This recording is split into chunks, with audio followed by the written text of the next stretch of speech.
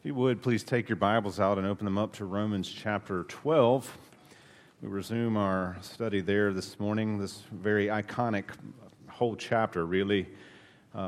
When you think of the book of Romans, I know they're probably, depending on who you ask, there might be different opinions as to what often comes to mind, but for many people, Romans 12 would often come to mind just simply because of very much the thesis statement that kind of that kind of governs Romans 12 to 16 is, I appeal to you, therefore, brothers, by the mercies of God, to present your bodies as living sacrifices. And then he goes on to talk about not being conformed to the world, but being transformed by the renewing of our minds.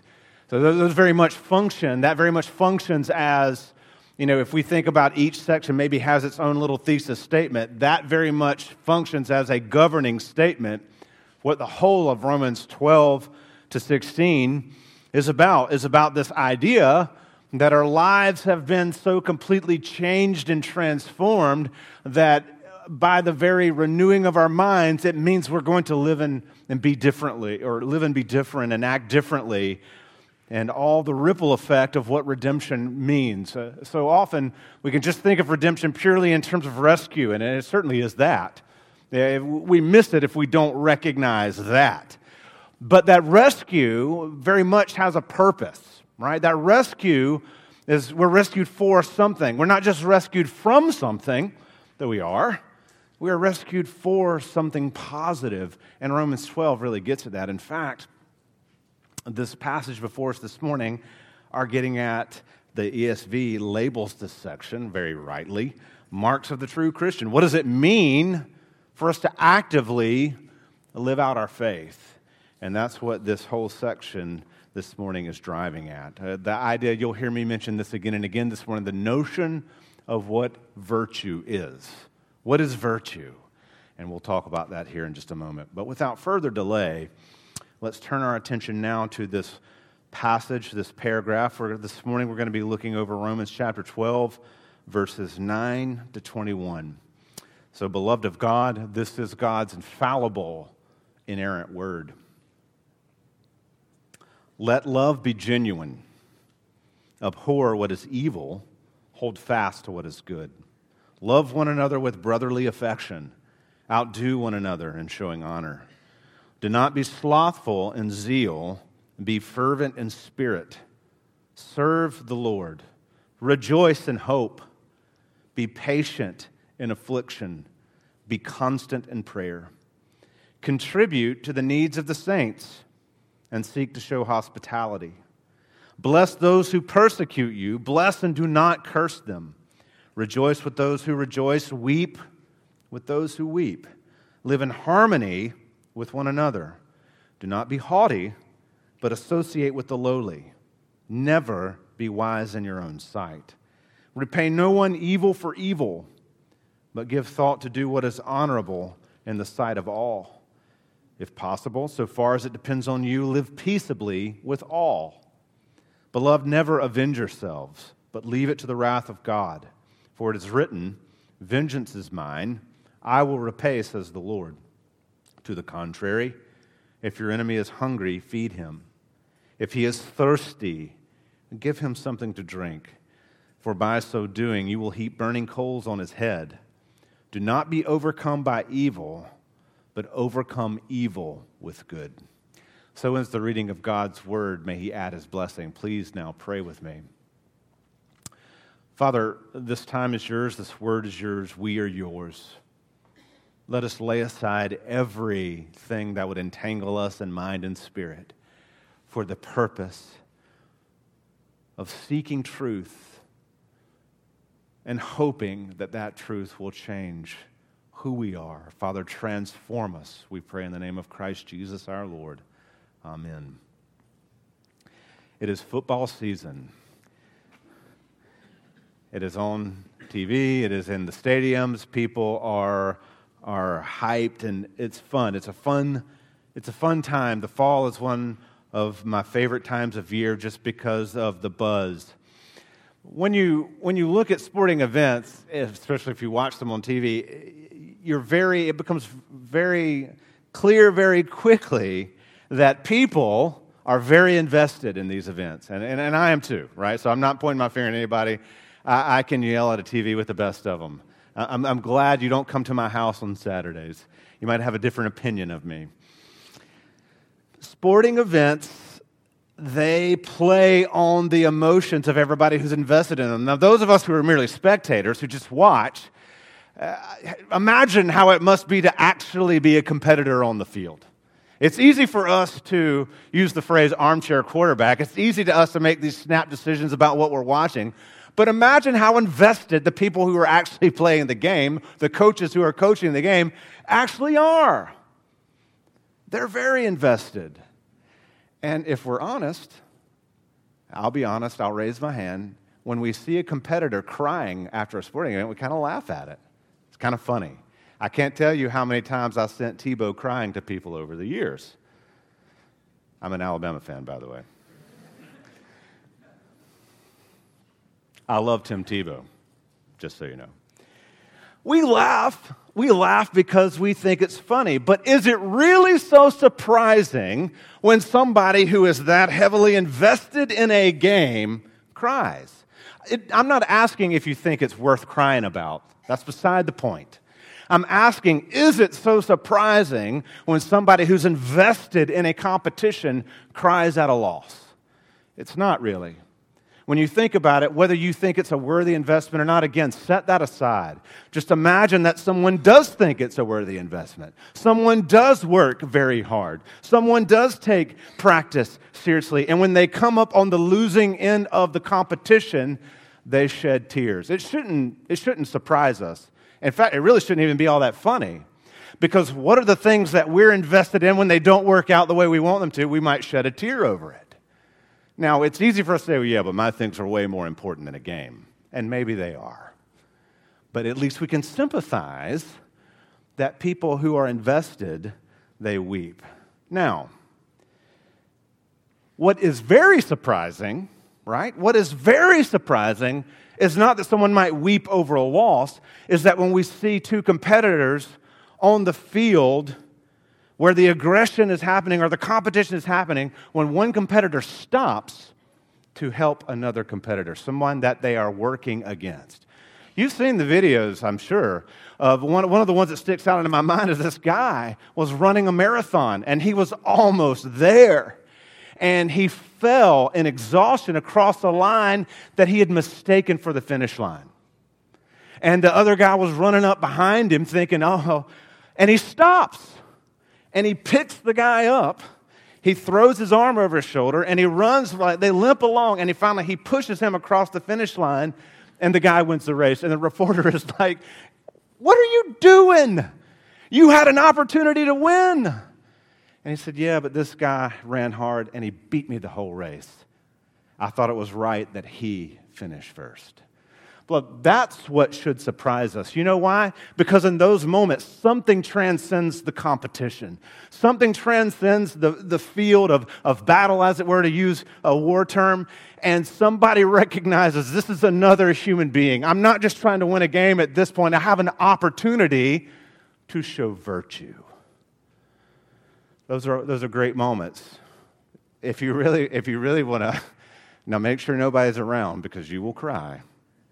There's a whole montage of videos out there of people coming onto the field of competition to help somebody. One of the best ones, but never mind, that's not the point. I won't go there. I won't get off track. So when we see these types of acts of sportsmanship, they remind us that this moment is so much bigger than a win-loss. This moment is so much bigger than a competition. This moment, they can lay the stated goal of winning aside because they see another human being and they would rather help that human being. In those moments, virtue becomes the goal, not winning. Now, virtue. We hear this word. We hear it a lot, in fact. And in fact, if you think about virtue as it is traditionally defined, it's not a very popular thought in culture. I would say modern culture, but I don't think it's ever been a popular idea in culture insofar as there are sinners and there are people who have to have, and as sinners having our sin challenged, So let's just think about this. Virtue is not a popular idea. But now when we hear it, it's a very fluid idea. It's a lot like love. So virtue becomes elastic. In fact, virtue becomes what me and my tribe and those who share my thinking, what we do and how we stand with and for each other. So in that sense, virtue has lost a lot of meaning. Whatever lines up with my personal, political, or spiritual views now has become virtuous. And so you don't have to look very hard on news castings or read articles about people who are doing very unvirtuous things, but their tribe is going to protect them because we can't have anyone thinking that we're less than. Beloved, that's not virtue. What as a Christian, when we see virtue or when we fail to see virtue, we have to point out what is virtuous against what is not virtuous. So we're quick to defend a lack of virtue, people are, as long as people are on our team. But virtue is not malleable, it's not elastic, and for Christians, virtue is not negotiable. Our call to virtue far outweighs any other commitment we have in this world. What does it mean to be virtuous? We're going to spend the next several minutes talking about that. But here's what I will say on the front end of this, that godly, or good theology rather, must lead to godly virtue. We can't love Christ and his people if we are lacking in virtue. Again, Brad, what is virtue? We just read about what virtue is, and I will explain it. But here's what I want to say here's what I say it just kind of as a foundational comment. Virtue is driven by love. Virtue is absolutely driven by love. It's driven by love for Jesus and by love for people made in his image. And so when there is a fundamental lack of virtue, there is a denial of love at some level. So by not holding a standard of virtue, we are not loving people well. By not holding a standard of virtue, we are not loving God well. Beloved, this is the thing that not only do we not want to just wink past a lack of virtue in our own lives, we don't want to do it in the people that are around us that we love. I'm not saying that our lives are meant to be one confrontation after another, but I am saying sometimes some things are more important in our lives than agreement or than somebody liking us or than acceptance, and it's called virtue, of being willing to point out what is a lack of virtue. And here's how it often goes. We might point out something that is lacking virtue in a person, and then someone responds, well, but did you see this other person? You know what that is? That is classic deflection. That's classic blame shifting. In fact, it's not new to humanity. Did you eat of the fruit that I told you not to eat of? Well, that woman you gave me. It's deflection. There it is. It starts there. And the woman, well, did you eat of the fruit? Well, the serpent tricked me. We have to call things, as Christians, believers, what they are. In ourselves and in the world around us. And yes, you know what you're going to risk? You know what you're risking at that point? Being called judgmental, being called a prude, being called all manner of things. But here's what we're going to find out today. Virtue is not what we determine, which is virtuous in a moment. Virtue is virtue, and it stands. Just like love is love, and it stands. And we're going to talk about that phrase in a moment here in just a minute. Virtuous people, do they make mistakes? You bet they do. All the time. But what is it that marks a virtuous person? There's a clear return to virtue that marks the Christian. So in a world seeking to deny Christ, what should we also expect? We should expect a denial of Christian virtue. Because we've denied the head, we're going to deny the fruit that head gives. So with those thoughts in mind, there's an idea I want for us to see, and it's this, that service and grace are the marks of Christian virtue. That service and grace are the marks of Christian virtue. When you think of true service and you think of grace, those are two things that will not generally come natural to us. Those are things that have to be worked in us. I'm not saying there are not people among us who are willing to serve, but the type of service, selfless service, life-giving service that the Bible calls us to have is not something that we are just going to naturally do.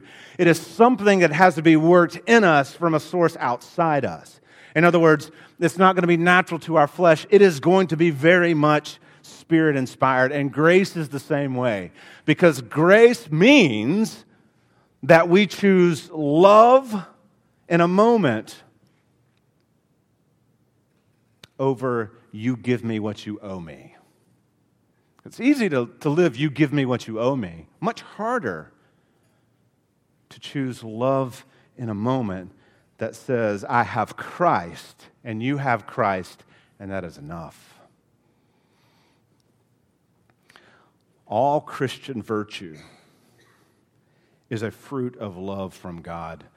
Beloved, it starts in the vertical relationship with the Lord, and it moves to the horizontal reality of how that becomes worked out. In other words, if I'm really going to love you well, I need to have this vertical relationship with the Lord. And if I have this vertical relationship with the Lord, it's incumbent upon me to love you well. These things are very much interconnected. And so when Paul here starts this paragraph and he says, let love be genuine, that sentence kind of stands alone. What we're understanding here is that genuine love can only flow from God. We know what love is, 1 John would tell us, because God has loved us.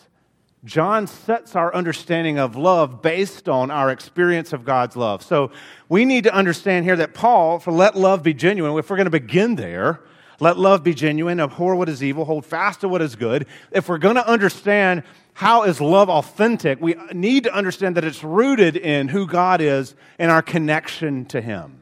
That's how we genuinely understand love. But he says this, let love be genuine. You can kind of read that as an express command. Let love be genuine. What does that mean? Well, abhorring what is evil, holding fast to what is good.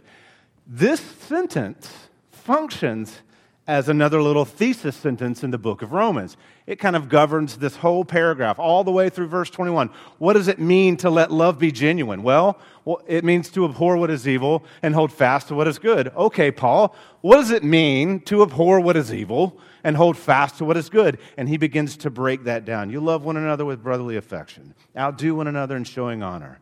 Be zealous. Be fervent in spirit. Serve the Lord. And so forth and so on. He begins to tell us, what does it look like to let love be genuine if we're going to abhor what is evil and hold fast to what is good? There's going to be this love-hate relationship. There's going to be some things that we love and some things that we hate. Abhor is a very graphic word. It doesn't mean mildly dislike. It doesn't mean not prefer. It means to hate. So when we start thinking about what is it that we hate what is evil. Well, what is evil? Well, those are questions that we're going to come to. Evil is anything that sets itself against God. So that's a sobering definition. We start thinking about evil as anything that sets itself against God. There are a lot of things in our world that look harmless, mild, and good that God would call evil because they set themselves up against God. I dare say the serpent in the garden didn't look very evil when he was talking to Eve. Well, God knows that you'll be wise. God knows this fruit is really good. It's tasty. You'll like it. God knows that in the day that you eat it, you'll be like Him. Now, I want you to let that wash over to you. Should we be wise? We certainly should. Should we be like God? Absolutely. We're called to be imitators of God. Can we enjoy the good gifts that God gives? Yes. What made the act evil? God said, don't do it. God said, don't do it. Beloved, it really is that simple. I'm not trying to oversimplify a complex idea here. There's a lot of things in our world that look harmless that aren't, that look good that aren't, that look safe that aren't. Our safety resides in what do the commands of Christ say. And anything that would go against that would be evil. James and other biblical writers would tell us, do not love the world or the things of the world. So we can't love what the world loves, at least not in the same way. There are so many things, and culture and society, they play on our humanity. Satan knows our weaknesses, and they try to engage us or draw us in to love things that have a seeming appearance of innocence or goodness. But beloved, this is why we have to know the Word, and we have to be people of the Word to let the Word shine the light on what is truly good and what is truly evil. And we're going to make mistakes, every single one of us. We're going to. But what defines us as clinging to what is good is when the light is shined, where do we go? What do we turn to? We turn to what is good. What is the good that we cling to? What is truly Godward? That the true good is not worldly good. Good is not subject to our whims. Good is not what's good in this moment. Good is what is rooted in God. I mean, the word good is an Old English word that implies godly. So when we start thinking about what is good, that is why Jesus said to the rich young ruler, "Why do you call me good?" He's asking a question. Are you associating me with that object, that principle which is truly good, which is God?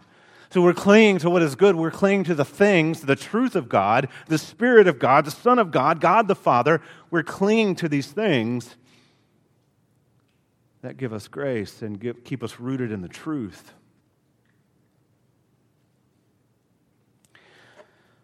Paul builds on this. Let love be genuine, abhor what is evil, hold fast to what is good, love one another with brotherly affection, outdo one another in showing honor. Love one another with a brotherly affection. Or just literally, it kind of reads, brotherly love with affection, or a brotherly love affectionately. Why? He's just told us, let love be genuine. There's an overarching principle there. Why would he then repeat himself and say, love one another with brotherly affection? Do you know why? I'll tell you why. Because for humans, it's easy for us to let things stay in the philosophical realm. I love all people. I love all the brothers and sisters in the church. I don't like most of them, but I love them. Unfortunately, this verse tells us if love is going to be genuine, there does actually have to be an affectionate brotherly love. In other words, love with hands, love with feet, love with legs, love that is visibly discernible, that we are doing things that actually express and show love, and that's going to be serving, that's going to be living with, that's going to be all manner of walking with and growing with and confrontation and being confronted and laughing and weeping and eating and worshiping and all sorts of things that are sometimes deeply awkward. And yet, if love is going to be genuine for introverts and extroverts alike, we have got to be living life together. That is the only place where brotherly affection comes. So that love has to be practiced. 1 John says it so clearly in 1 John chapter 4, verse 20. This is the Brad translation. If you can't love your brother who you can see, you can't love God whom you can't see. In other words, when you start seeing people made in the image of God, especially brothers and sisters in Christ, beloved, that becomes, how do we let love be genuine? Well, how well are we loving the people in front of us? This is deeply convicting. I'm sure it's convicting for you, it's convicting for me, because we can start counting the ways in which we don't do that, and yet part of this idea of transformation means we're looking for ways to love. And sometimes that means uber involvement, and sometimes it means backing off. Sometimes it's deep, just real practical service, and sometimes it is counseling, it's discipleship, it's training, it's instruction. And sometimes it's not saying a word and just being there. It looks differently in different contexts. But we need to understand that brotherly love is essential, because 1 John would make us realize that if we don't have that, redemptive love is absent. Caveat, we're not going to do it perfectly. So if you're thinking of all the ways you failed, I don't want you to walk away from here and say, well, the pastor said I'm not a Christian. That's not what I'm saying. I'm saying that as a basic standard of Christianity 101, we need to be looking for ways to love people. And it's going to look different depending on the context. You know, I want to say something here. I'm gonna. This is just if you're keeping track, write this as an application. In our very politicized culture, what we hear often, one of the phrases on those little signs that are in people's yard is "Love is love." No, not the way the world talks about it. Love is not love, because love has a one defined source, and that's in Christ and Yahweh and the Holy Spirit, in the Godhead. And only when that becomes the foundation for how we are loving does love become love. That is what love is. And so to live in a culture that would say any romantic involvement you choose is love, any attraction that you may harness is love, it creates a Pandora's box for things that are so awful and evil that we dare not speak of them in mixed company this morning. Beloved of God, love is love if we're talking about love being rooted in Christ. If we're not talking about that, then love is not love. It's become something different. And so this brotherly affection, this genuine love, these things are coming from a space of, are we rooted and founded in Christ? Because that is the foundation of what is love. That is true from spousal relationships to general family relationships to friendships to any relationship we have. It's governed by this idea. But he builds on this. Do not be slothful in zeal. Be fervent in spirit. Serve the Lord. Rejoice in hope. Be patient in tribulation. Be constant in prayer.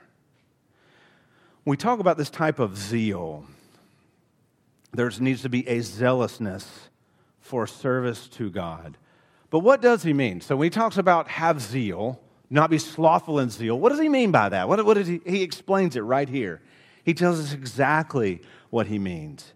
What does it mean to not be slothful in zeal, to not be lazy in zeal? In other words, more positively, what does it mean to be zealous? Well, he tells us firstly to rejoice in hope. Beloved, we have this hope in Christ Jesus our Lord. Is it a source of joy to us? Are we living our lives rejoicing in the hope who is Christ? We just sang some songs about it that Gardner and the worship team led us through.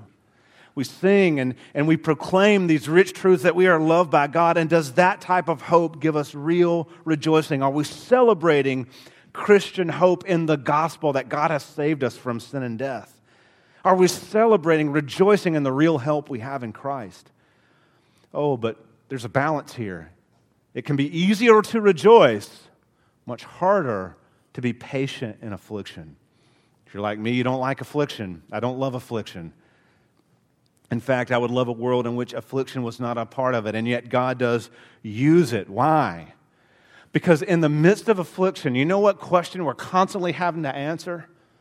Can I trust in the goodness of God in this moment? Can I trust that God is good still and leading me to a better end? I have walked through seasons of affliction myself, and I have walked with a number of you through your own seasons of affliction. And the question is always the same, whether you're asking it of you or I'm asking it of me or we're asking it together. Can we trust that God is good, and he does good, according to what the psalm says, to his people?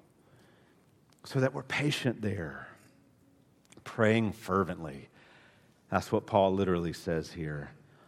The ESV says constant in prayer. Literally, it says praying fervently or fervent prayer. What does it mean to pray fervently? It means that we pray believing that God is able. It means that in those, again, I mentioned long watches of the night where we are praying and we don't feel like God is answering, that we remain constant in the goodness of God and we ask and we keep asking, we seek and we keep seeking, and we trust in the good answer that the Lord gives despite whether or not it's the one we wanted.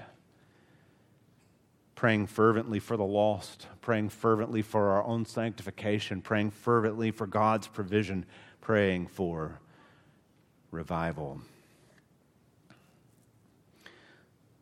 What does it look like to be zealous in service? It looks like contributing to the needs of the saints. We take up an offering every Sunday. We don't just do it because it's a good thing to do. We don't just do it because, hey, the church needs money. Is it a good thing to do? Yeah. Does the church need money? Absolutely. We have bills. We have ministries. And so when we talk about what does it mean to be zealous in our service, it means that we are generously giving of our time, of our resources, in ways in which the church can then take those and help people grow and help ministries go on and do all the things that require resources in our midst that sometimes help put food on somebody's table, or sometimes they help pay people's rent, or sometimes they go to this, that, and the other. These contributions, it's not just that's a nice gesture, it's actually in keeping with what it means to be zealous in our service to the Lord. So that then giving then doesn't become optional for the believer. We just have to determine how much are we willing to give to the Lord. Hospitable. Are we opening our lives and homes to other people? Are we inviting people in? Part of what it means to be zealous in our service, this virtue that we possess, is we're inviting people in. It's easy not to do that. But beloved, are we opening up our hearts and homes to other believers for their growth and maturity? Then Paul begins on a slightly different trajectory. So if the virtue of this is positive, what are some things that are hard to demonstrate Christian virtue? Well, it starts with here. Verse 14, bless those who persecute you, bless and do not curse them. Now, it's typical in psychology, people have a fight or flight response to adversity. I'm a fighter. Even if I think I'm going to get beat, I would just rather stand and fight than run. And that doesn't always serve well. Some people are fleers. They would rather just run away from it and never address it again. I would almost rather take someone's best shot, both literally or metaphorically, maybe more metaphorically than literally. I don't really want to get punched, so that I can dish it back to them because I'm a fighter. But you know what Christian virtue says? People will come against you to hurt you, to persecute you. And even those people need our virtue and our love. Bless, imperative command. In other words, don't just complain. Don't just, hey, Christians, avoid complaining about your persecution, Paul is telling the church. Actively bless those who are persecuting you. How can you pray for them? How can you love them well? How can you live in a way that does not curse them? So not only don't complain, but don't curse them either. I'll be honest with you. If I'm just gut level honest with you this morning, that sounds almost impossible to me. And it is in my flesh. That only happens when the Spirit is working in the minds and hearts of believers to accomplish His goal, which is to imitate Christ, who was silent before those who persecuted Him, who did not return cursing for persecution. In other words, we don't retaliate, we pray. We don't retaliate, we show kindness. Quickly, Paul addresses verses 15 and 16 as he's setting the stage for how we deal with enemies. Rejoice with those who rejoice, weep with those who weep, live in harmony with one another. Don't be haughty, but associate with the lowly. Never be wise in your own sight. Verses 15 and 16, kind of this notion of be with people where they are. Enjoy or pain. Be present. Have empathy. Show love. Be gracious. Be kind. Be considerate. If someone's weeping, we don't have to make it better. We don't have to try to solve it. Sometimes it's best just to weep. That sometimes your most godly response to someone's weeping is just to weep without any notion of trying to fix it. Because we don't always need it fixed by our friends. We just need somebody who will weep with us. Rejoice with those who are rejoicing. You know why Paul would bother to say this? Because it can be easy to become jealous of other people's successes. Instead of, as a Christian virtue, we would say, no, the Lord has blessed you, you're doing well. I want to rejoice with you. This is great. This is awesome. Let's rejoice together. We'll weep together. We'll rejoice together. And I love the way he writes this kind of rejoice with those who rejoice, weep with those who weep, literally kind of harmonizing with one another. Literally how it reads, harmonizing with one another, seeking unity. What is the enemy of unity? Arrogance. Because when I'm seeking to live with and for other people, I'm going to choose a pathway of humility. When I'm pride-filled and arrogant, I'm going to do things that are good for me regardless of how it might affect you. So when he talks about not being wise in your own eyes, he's talking about pride and this idea that I'm better than you or I somehow deserve more than you. The natural enemy to empathy and unity is pride. If I'm arrogant, I don't feel your pain. If I'm arrogant, I'm not worried about us being unified. If I'm humble, I do want to feel your pain. If I'm humble, I am looking for ways in which we can come together rather than my name can be top dog. Harmonizing with one another. He comes back around to this idea. Repay no one evil for evil. Give thought to do what is honorable in the sight of all. Again, what's he saying? Stay away from retaliation. Seek to imitate God. And he doesn't just say, do this with people who are like-minded, people who share your views, people who are a part of your tribe. He says, do what is honorable in the sight of all, showing a love and humility to those with whom you agree and those with whom you don't. If possible, so far as depends on you, live peaceably with all. Conditional sentence here. You know why? It won't always be possible to be at peace with people. But, beloved, is our posture to be peaceable people?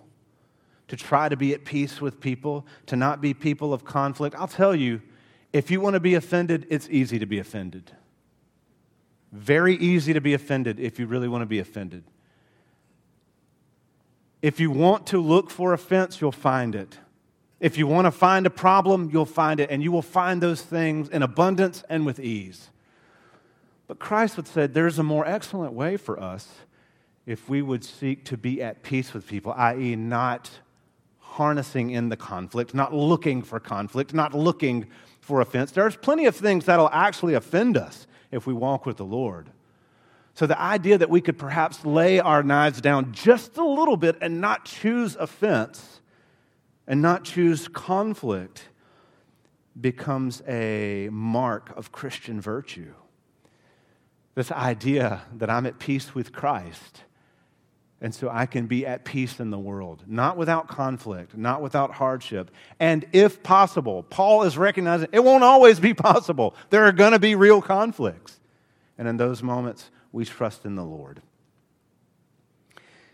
He's bringing this idea to its closing.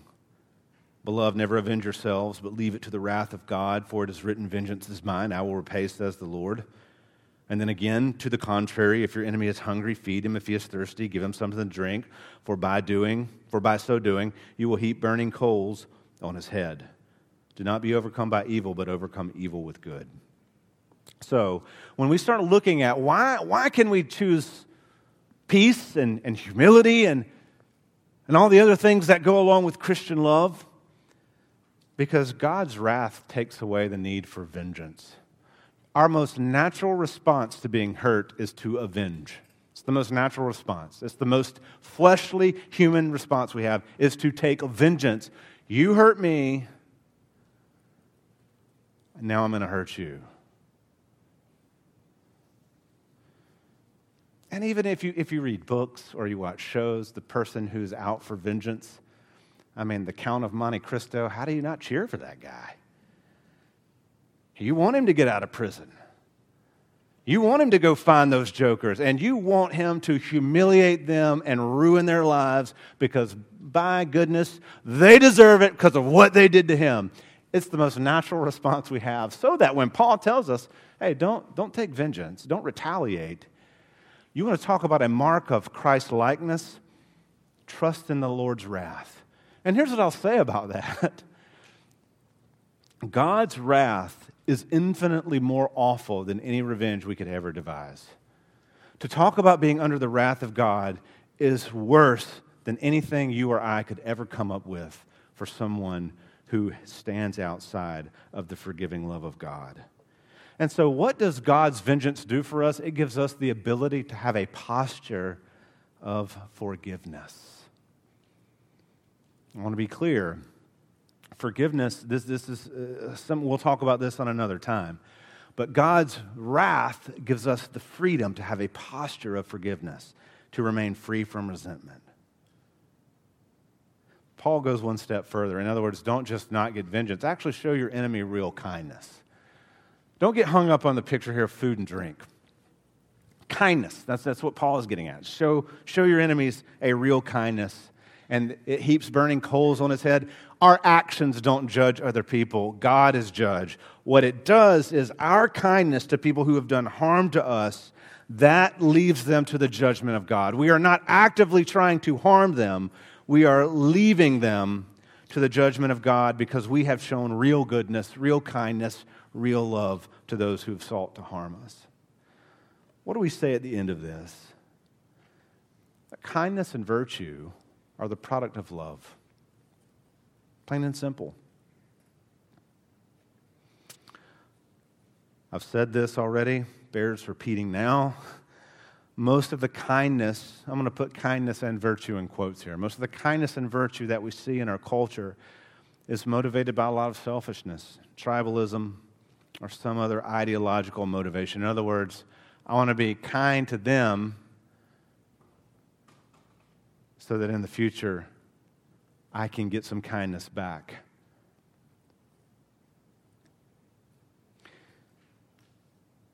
The kindness and virtue that we're called to possess are fruits of the objective love of Christ.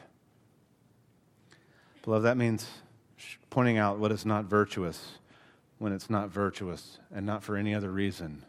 Pointing out what is virtue when it is genuinely virtue and not for any other reason. This type of love, it compels us to treat both our friends and our enemies with dignity and honor. And if that's all we take away from this, then we've grabbed a large part of what Paul is driving at here. How we treat people, how we love, how we entertain vengeance says a lot about the virtue at work in our own lives and hearts. This type of love, it compels us to serve when we are certain it can't be paid back. This type of love compels us to love when it would be easier to hate. This type of love is the love of Christ, and it is our response to all of life. Please pray with me. Father, thank you for this word and its power, the richness and the depth. Thank you for just the beauty of it, but it is not easy. It's easy to read through these verses, but when we start seeing the depth of what lies herein, it reminds us that even I have only scratched the surface this morning to the rich beauty of these truths. God, you are able to transform us and to heal and to renew, and I pray that you would do that. Continue to transform us, we pray in the name of Christ Jesus our Lord. Amen.